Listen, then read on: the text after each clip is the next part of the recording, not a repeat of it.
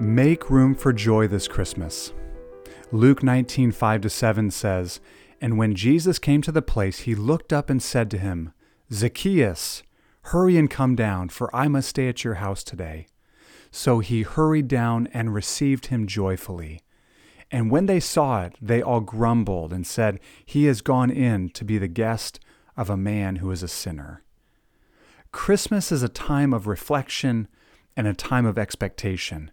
For the Christian, Christmas has far deeper meaning than merely putting up decorations or exchanging gifts and singing seasonal songs. So this season, we want to remember the coming of Jesus, the promised Messiah, God's beloved Son, our gracious Savior. We want to celebrate hope entering into the world, love coming down, good news of great joy, and grace upon grace upon grace coming through the Son of God. So as we approach Christmas, let's give time for serious reflection. You may ask why? Well, a song we hear all this month contains the words, "Let every heart prepare him room." The irony is that most Christians realize Christmas is about Christ, but so often Christ is crowded out of Christmas by all the secondary things we assure ourselves aren't the main things.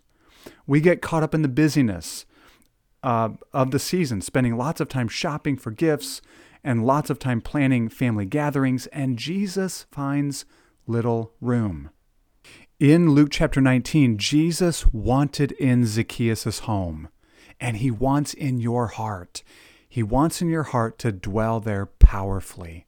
So let him in. Make room for Christ. And don't give him just a little bit of room up in the attic with all that other stuff collecting dust. No, give him the run of the house.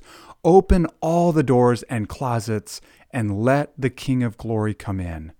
You will have to let go of control, but ultimately you won't regret it. If we approach Christmas with serious reflection, leading us to prepare our hearts to be a dwelling place for Christ, what exactly should we be looking for?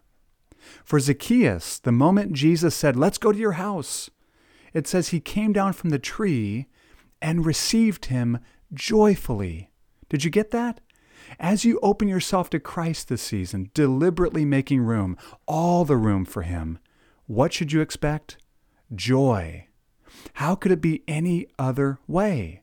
The message from the angels to the shepherds was good news of great joy.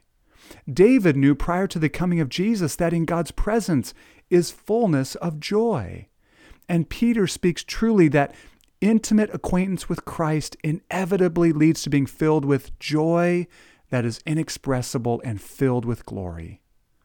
Right now, some might be thinking, should I clean up a little? I mean, should I clean up my heart a little or my home a little, metaphorically speaking? I mean, there are some messy rooms in my house. Some rooms haven't been touched for years. No, just let him in as it is, as you are. It drove the Pharisees crazy that Jesus was so eager to enter the homes of sinners. But this is why Jesus came. He came for people like Zacchaeus. He came for the tax collectors and the sinners. Listen, he came for people like you and me to come in with his transforming life and joy. He came to make our rundown shack his palace, his dwelling place. Maybe you have so much heavenly joy that it's coming out of your ears. But if that's not the case, then this Christmas season, make room for joy by making room for Christ. Or put another way, make room for Christ with the expectation of joy, inexpressible joy, filled with glory, because it's joy in Christ.